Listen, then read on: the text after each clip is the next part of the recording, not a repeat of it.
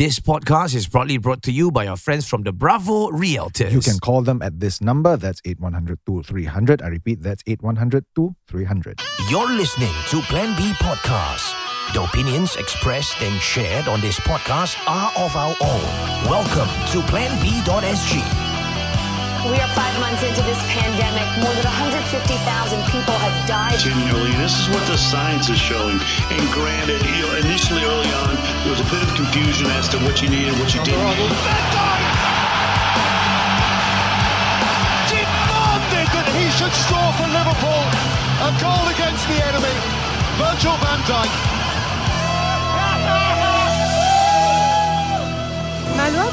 Welcome to PlanB.sg. I'm Zari Ismail. And I'm Darren Mark. And I am Rama. You're excited. You're bouncing up and down. Yeah, I mean, Yeah. okay, Tell us. it's a morning recording. We don't usually record this early. Yeah. In fact, it's like, 8 in the morning. Yeah. So You like this timing?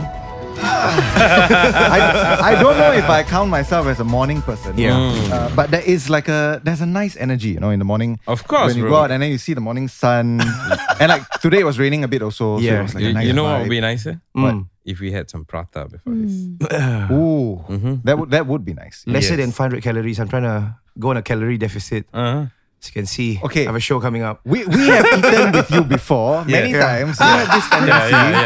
The deficits don't work with you, bro. Well, I'm sorry. In fact, like we've kind of devised the strategy, when we eat with you, we don't don't order order. anything. Like we let you do all the ordering because you order like 5 times your share. And then we Oh just my eat whatever God. you can finish. So help you finish up. Yeah. Today, really exciting day. Yes. The reason why, because this particular individual, very special person, Yes. has a new appointment. Yes. Effective today. Yes. What a day to kick the big day off, huh? Yeah. So who are we with? We are with none other than Rahayu Mahzam in the studio. And of course, mentioning that she has a new appointment today. She has been promoted to Senior PAL Secretary and will be taking up an appointment in the Ministry of Law. And will continue in the Ministry of Health, but relinquish her appointment in the Ministry of Communications and Information. Welcome to the show, man. Thank you so much, guys. I didn't realize you made like special arrangements to do a morning show. So that I could join We're you. happy to do it. Yeah. But that prata offer is good. Just that I'm still MOH lah. So I will have to watch over you. Yeah, I just saw actually there was some release I think talking about how there are new national guidelines for health. So Zoe, you might want to check those out. Where they are? Yeah, there is. HPB health activities, I see, some okay. guidelines. I mean, Yes. we are a developed country. Most developed countries struggle with like obesity and like sedentary lifestyles lah. Because we're all like especially not back to office, right? Sit there for like 6 hours, stare at the screen, click, and then don't walk. How are you feeling for your, how are you feeling today? I Yeah, believe man. this is the first day in office. It's actually like any normal day because the work continues. Yes. And it's, I don't know, I mean, there's a mix of excitement but also a bit of sadness because I really love the work that I was doing at MCI. And in particular, actually, that's why I'm here. I wanted to talk a little bit about the work that we are doing with Digital for Life, with our Digital for Life movement and the festival that we recently had, and how that could actually help support persons with disabilities. So, so quite excited to start the day, but it's been a busy weekend, so I'm still in a bit of a blur, recovering from all that and trying to get through the day. But this is an awesome start, Yeah. Do you have to like physically move offices? Yes, I do. Oh. But I'll probably be squatting at MCI for a bit because I haven't completely packed up my things. I see. Yeah. Wow. Well, that's going to be quite a big move lah. I'm moving across the road lah, so it's not that far. Wait, MCI is at the colourful The colourful building, right? Yeah, that's yeah. right. So now you'll be moving to which office? Treasury, which is admin law. Yeah. Oh, okay. Nice, So nice. Admin law that's is which is at Treasury, yes. okay lah, good lah. Not too much logistical The headache. food at Funan Center is Oh, amazing. yes. Yeah. That gets Raman going lah. Talking about food anytime. Yep. But yeah, so I mean, like we are here to talk about the PwD community and like Tech for Life.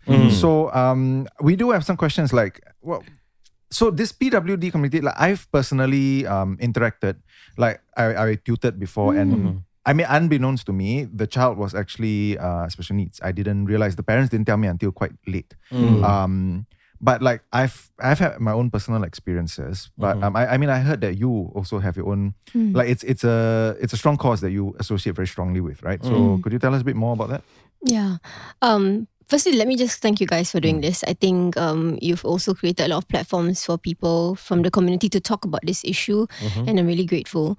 The community is actually quite diverse in a sense, because disabilities, transcend a broad spectrum. Yep. So there will be the physical disabilities. There's also sensory issues and those with autism, and the different needs. So it's a broad spectrum, and some of it, what they say, invisible, like those with intellectual disabilities, you can't really tell. But many of them are also very high functioning, and they can overcome their difficulties to contribute to society. So there's actually that broad spectrum. Personally, for me, I think you guys would know this. I have a son who has Down syndrome, and that has really opened my eyes to the whole world of this community that have concerns about this issue. They have caregivers, family members who take care of their children with special needs. And over the years, you see a lot of them advocating for things to be put in place, infrastructure to be improved, so that they can participate and be part of our community as much as possible. So for me, it is quite heartening to be part of this community, and also to be joining the trailblazers who have actually created things that made paths easier for people in this community. But I think there's always room for improvement and things that we can keep building on to make life better and make Singapore really truly inclusive. Okay, yeah. So I'm talking about the community. Actually, how big do we have stats? Because I personally don't know like what's the number of persons with disabilities. I don't know what counts also, because like you mentioned, it's such a broad spectrum. And there are so many different categories as well. Do we actually have numbers? Are they aggregated according to like physical, mental? Yeah, so that's the thing. I think if we want to talk about this, we've got to look at data from different sources. So we have data that comes from MOE, for example. I believe it's about 2.2% from the student population that are in these that has disabilities ranging from physical disabilities and sensory in the spectrum, autism spectrum.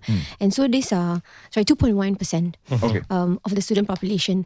And if you look at, say, data from NCSS, they look at it, and this is a self-reported data, which includes also those with disabilities arising from accidents and injuries. So if you're looking at those in the age range of 18 to 49, it's about 3.4%. And those 50 and above would be 13.3%.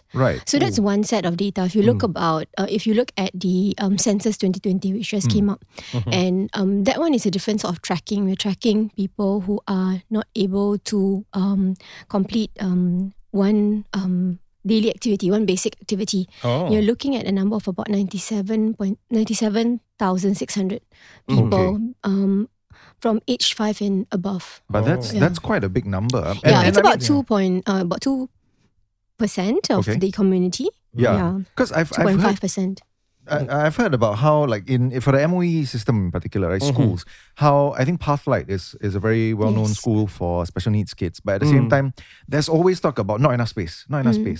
And like, I just wonder, because I've personally encountered people. So like my teacher from back in secondary school, her son was special needs, and she just couldn't get a space.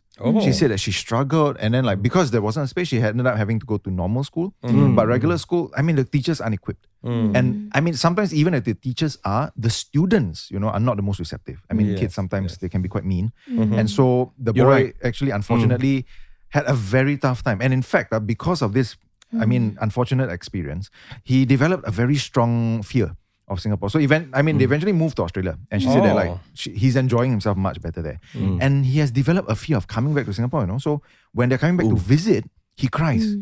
Because he's I don't want to go back. And it's unfortunate that these people and the caregivers also have to see this, because it's their homeland, right? And then because of these things, you don't want to come back and see the family. it's not a pleasant experience. So I just wonder, like, are there plans to increase schools? Thanks for sharing this. I think this is something that if you talk to people in the community, there are anecdotes of this and experiences that they've had where they feel a little bit disconnected and not able to get the support that they need within the community. I think the truth is it is also an evolving process. It is something that we've continued to build over the years. I think there's always room for improvement, but I must say, at least for example, my personal experience, right? When my child was born, I must say that there was kind of there's a clear support team that came in. I see. I can imagine how it may not have been a few years back because all these things are kind of, trailblazers. Really, they push, they advocate, and they brought things into the space. So, for example, the kids have different needs through different stages of their life, and also they are also diagnosed perhaps at different stages. So, we need to make sure that all those touch points it's available. But for some of the more mature sort of where people are already familiar with Down syndrome, for example, at the point of birth, I was already given information. I was already referrals were made so that early intervention programs, could be put in place, and the community came in. Like I was introduced to WhatsApp groups, and so that helped me along in my journey. WhatsApp groups. Yes, the mummies groups, actually, support groups. So, for me, my experience were a lot better because those who came before me, pointed out where the gaps are and filled that in. So I think this experience of not having places and all that, sometimes it's still evolving, but we are really, I think, building the gaps and filling in the gaps. So you have, for schools, right, you have students with disabilities who actually can go to mainstream schools. And it is making sure then that the school and the teachers are all prepared. Now actually MOE teachers are very, are trained and to look out for some of this, and they are also supported with allied educators to help. But different children have different needs, and sometimes the experience can be different. You also have SPAT schools. We have 22 now, but we are also looking at expanding and creating more schools to actually deal with the needs. So it's something that I think will continue to hopefully get better.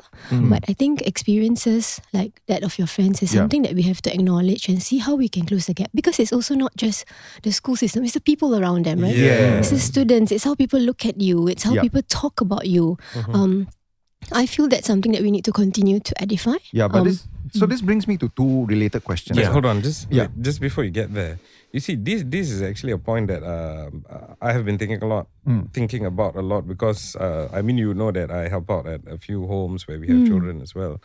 So it's always a conundrum for us because I feel there's an overwhelming desire to just classify kids into special needs. Sometimes there's a over tendency to say they have ADHD, they're on the spectrum, they're this, they're that. But I feel that not enough is being done to see whether we can keep kids in mainstream schools. Like everybody just wants to offload them into a particular track. And I feel like that, in a sense, prejudices the child in the future because it's different if you let the child try and they can't make it, then it's okay. But if you stop them from being able to try to go through the mainstream system, I feel that you are, in a sense, categorizing them way too early. What do you think about that? I think you hit the nail on the head, with this because it's also something I grapple with and I think a lot about because you want to make a society that is truly inclusive. It must be that they are able to participate in all aspects of life and key points at that, education. And as much as possible, you want them to be in the community and not segregated to a certain segment. But in that, there are a few considerations and a few, I suppose, views on this, even amongst the parents of children with special needs. Because you're talking about, one, yes, we want it to be truly inclusive, something that can actually facilitate the process of the child's development. But two, you also want to have a space where the child is comfortable at growing and you have the necessary facilities, necessary therapists that can be put in place to help the child's development. So because the children are at different spectrum, at different needs, you need to make sure that there's a multiple pronged approach of sorts to be able to provide that space. So for example, in schools, right, in mainstream schools, clearly children need to be taught. You know, you spoke earlier about how, children can be quite mean. I mean, if they don't know, because to them, it's just something more, but they need to be taught very early on how to be inclusive. There are a lot of mainstream schools now who take that effort to actually teach their children to understand and appreciate people with different needs. Then you also need to create the spaces. But whether it is practical to then have the whole spectrum and whole gamut of services like the occupational therapists, the speech therapists, because they all have different needs, may not make complete sense to have all that available in a mainstream school, which is why you may need then SPAD schools, where then they are taken care of at a different space. But then with that, how do you make sure that they also integrate in the community, how that they're skilled so that they can also participate in some of the common spaces and common activities that we do. So these are things that I think we need to continually unpack. But I think you made a fair point in that it needs to be, we need to be very conscious as to how we should integrate and not segmentize, and then in the end have them not part of the community. But it's a work in progress, and I think there's a lot more that we're thinking about. And some of those who have disabilities have grown up, have been adults now, and they're also championing some of this and are teaching and educating people, hey, this is the right way to interact, this is the right way to speak, this is the right nomenclature to use. And I think that calls for we need to be patient with each other on this. Those who don't have enough knowledge and those who know enough also need to be patient to teach each other so that we can really work towards an inclusive society that we because that's the thing, right? Like, you want to be inclusive, and that, like, a big part of it is visibility. I mean, like you said, some of these disabilities are invisible. Just by their very nature, you cannot see them. But the thing is, people like us, I mean, regular people, we may not be aware. Like, people, I mean, I was never taught in schools. Like, for example, when I was tutoring a child who was on the spectrum, like, I had to go and read up specifically how do I teach, how do I relate to children like that, because the parents didn't tell me until I think almost a month into my engagement with them, and then they said, oh, actually there's this thing. They probably didn't want you to prejudge the child. And then it was only after a period of time, and then I started noticing a bit of lag, and then I did ask, and unfortunately there is stigma, because I saw it in the father's eyes. The father was very reluctant to talk about it. The mother was more so when the father was around, then the mother would tell me so there's this, can you help us? So I went to read up a bit, and then I realized okay, I need to adopt these different strategies to teach the kid. And I mean, thankfully in the end, actually I was able to get through to him. They were saying that I was one of the only tutors who was able to actually relate to their kid. But there is stigma, unfortunately, sometimes even among the parents themselves. And I mean, that's just, it's sad to see because it shouldn't be something to be ashamed of. These things happen. It's just part of reality, and if it's on society to be more inclusive. I think it's interesting. Early on, you mentioned about Australia, and I was just sitting here and wondering: are we looking at the models of other countries in terms of inclusivity for PwDs, through your research and of course your observation? And you mentioned about being the trailblazer in this scene. Are we kind of the first of its kind to implement this sort of system here, or are we actually looking at other systems that are already working in place? Fair question. Maybe I could just respond to some of the things both of you mentioned earlier. The thing is, you don't know until it crosses paths with you. This is not something that you probably, because you ask about the numbers, and actually the numbers translate to a very small proportion of our community. But that does not mean that we shouldn't do something about it, right? Because if we truly care, and I think the mark of a very mature and caring society is one that actually cares for the weakest and the smallest, I think that's something that we need to do something about. And so this experience of actually interacting needs to happen if, let's say, by having people actually come into the spaces, into the community. But there's so many reasons why they can't. One of it is stigma, like you mentioned, because actually many different parents deal with this differently. Sometimes there's a lot of denial because there's a lot of feeling of, oh, something's wrong with my child. And that takes quite a lot for them to overcome. And reactions from others may not necessarily help them in that journey. So if people are supportive, if people are actually welcoming and don't look at their child differently, then I think that will allow for more parents to actually come out, and then more of them will be part of the community. And that leads to the point you raised, because you said, how do we look at other models? I think what we want to achieve in Singapore is really that we have people who are able to actually push to their best potential, encouraged to be to their at their best potential, and are able then to integrate within the community. So that is the vision we have, and hence we are constantly looking and studying at where this opportunities are, or where these models have been developed in different places, in different countries. By the end of the day, it has to also fit our society and how we can actually grow. And that is the model that we want. Actually, we want to see where we can edify people, and also then actually allow for opportunities for us to encourage them to be brought to their best potential, participate in the community, and have spaces made for them within the community. We interrupt this program to bring you... This podcast is proudly brought to you by our friends from the Bravo Realtors. That's right. You can call them for your property health check right now at 8100-2300. I repeat, that's 8100-2300. You can also find them on the Instagram at the Bravo Realtors. Who are we with, Darren? We are with Fatima, who is new, Khalid, and of course our best friend Kamal, we've known for so long. So what are we talking about today? I think something about mature estates. Yes. Yeah, we're talking about non-mature estate reaching $1 million recently. Whoa. This is wait. I mean, anything reaching $1 million is painful to my ears. Yeah. Because that means that by the time my turn comes, right, it'll be more than that. Of course it will. Why am I laughing? Yeah, why are you laughing? I should be crying. No, we're laughing at you, bro. That's not good news, right? For It's people not below good 30. news, Yeah. I mean, good news for the sellers, I guess. And this is in not mature estates. Yeah, so non-mature. this is the one that's at even worse, Woodlands and Pasir Ris, so it's non-mature estates. Before this, it was at Hougang and Yishun. So also the other two non-mature estates, they have reached the 1 million Why mark. is Pasir Ris not mature? I thought Pasir Ris was mature already. It's There's still still- considered non-mature. Yeah. Okay, as long as there's still land for them to develop, this is still considered non-matured. Okay. Oh, I Are see. there actually like new projects pockets, there? Yeah. Yes, there's new BTOs we're going to build. Building up, Really? So will prices will never go down, but when these new projects are launched, will they kind of ease up on the No, the I don't price? think so. First, we have to understand that these units are very different from the rest. Okay, Oh, okay. so all of them that have reached 1 million in these estates, right? They are all more than 2,000 square feet. Oh. Yes. Yeah, Okay. That's So- huge, bro. Yeah, Is that true. big? Because if That's you look big. at Sorry, this per square feet thing, I just be honest, I cannot visualize. I have never been. So what is this, like so 4 room, it's 5 actually room? What is it? executive maisonette.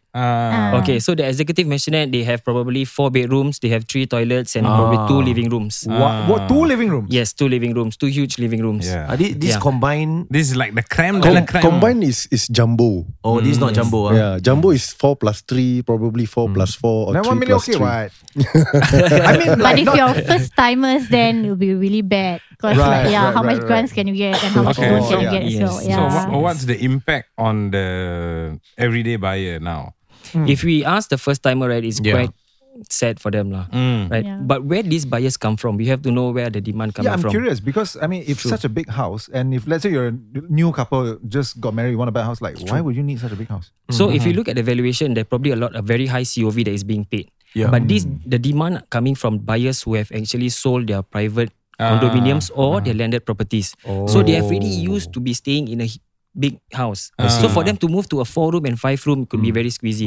So they are the normal people people who like took us. advantage of the growth in market prices, right? And then they cash out and then they be like, I'm not going to stay in a 4-5 room. Let's just buy this at 1 million. I've already profited maybe 2 million. Why are they selling? Is the business not doing well, or what are the reasons? I want to know. Okay. Is this an indication to something? Okay, so recently HDB prices have all went up. Not even HDB, like even private property prices, right? They've all went up. So probably they bought this unit, let's say a landed property, maybe 5, 6, 7 years ago at about 1.5, 1.8 million. And then today they realize that, hey, I still have loan to pay, but I've already my property value is already up to 3 million, 4 million. I see. Might as well, I just retire, sell my house, take the money, and then buy a fully paid property, Correct. right? I see. So I guess that could be the mindset lah. Example, right? I can give example where I stay, right? Right. Okay.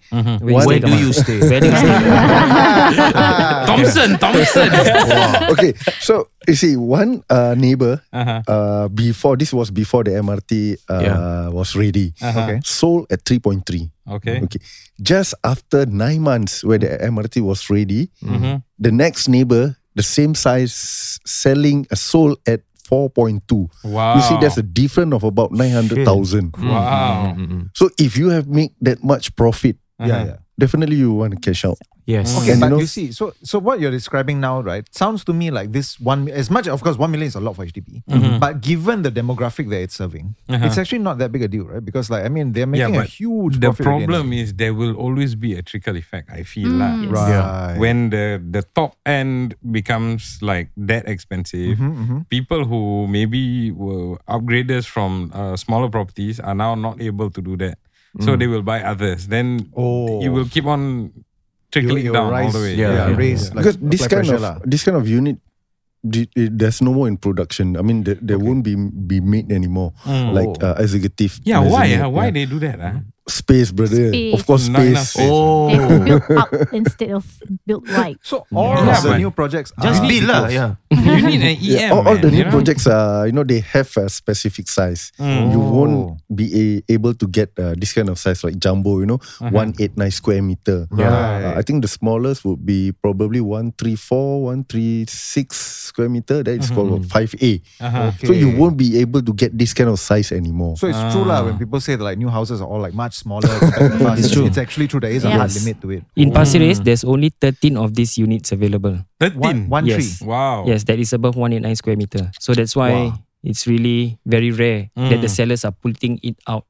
If you look at 2 years ago or even 1 year ago, right, it probably is not even 1 million. Right. So now that they know that they can get this price, it's a good time for them to cash out. Yeah, Anyway, recession is coming, Yeah. probably inflation is up. They need the money, right?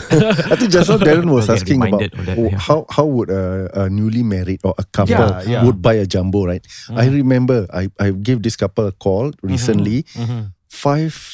5 years, 2 months, about 5 years ago, I bought this couple a jumbo in Woodlands. Wow. They only paid about 550. Okay. Oh.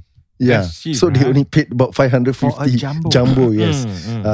So when I called them, okay, do you know that the price was transacted at about 1 million? They were surprised. Yeah.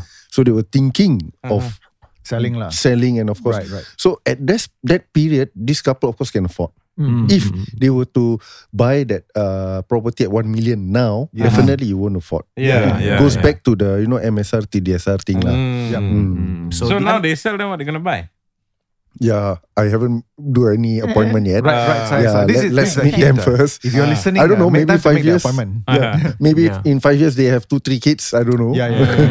So these are conversations that you want to have with our friends from the Bravo Realtors. Yes. And this is the number to call to Exactly. So reach out to them. Yeah, so if you want to make this property health check, just call them at this number. That's 8100-2300. I repeat, that's 8100-2300.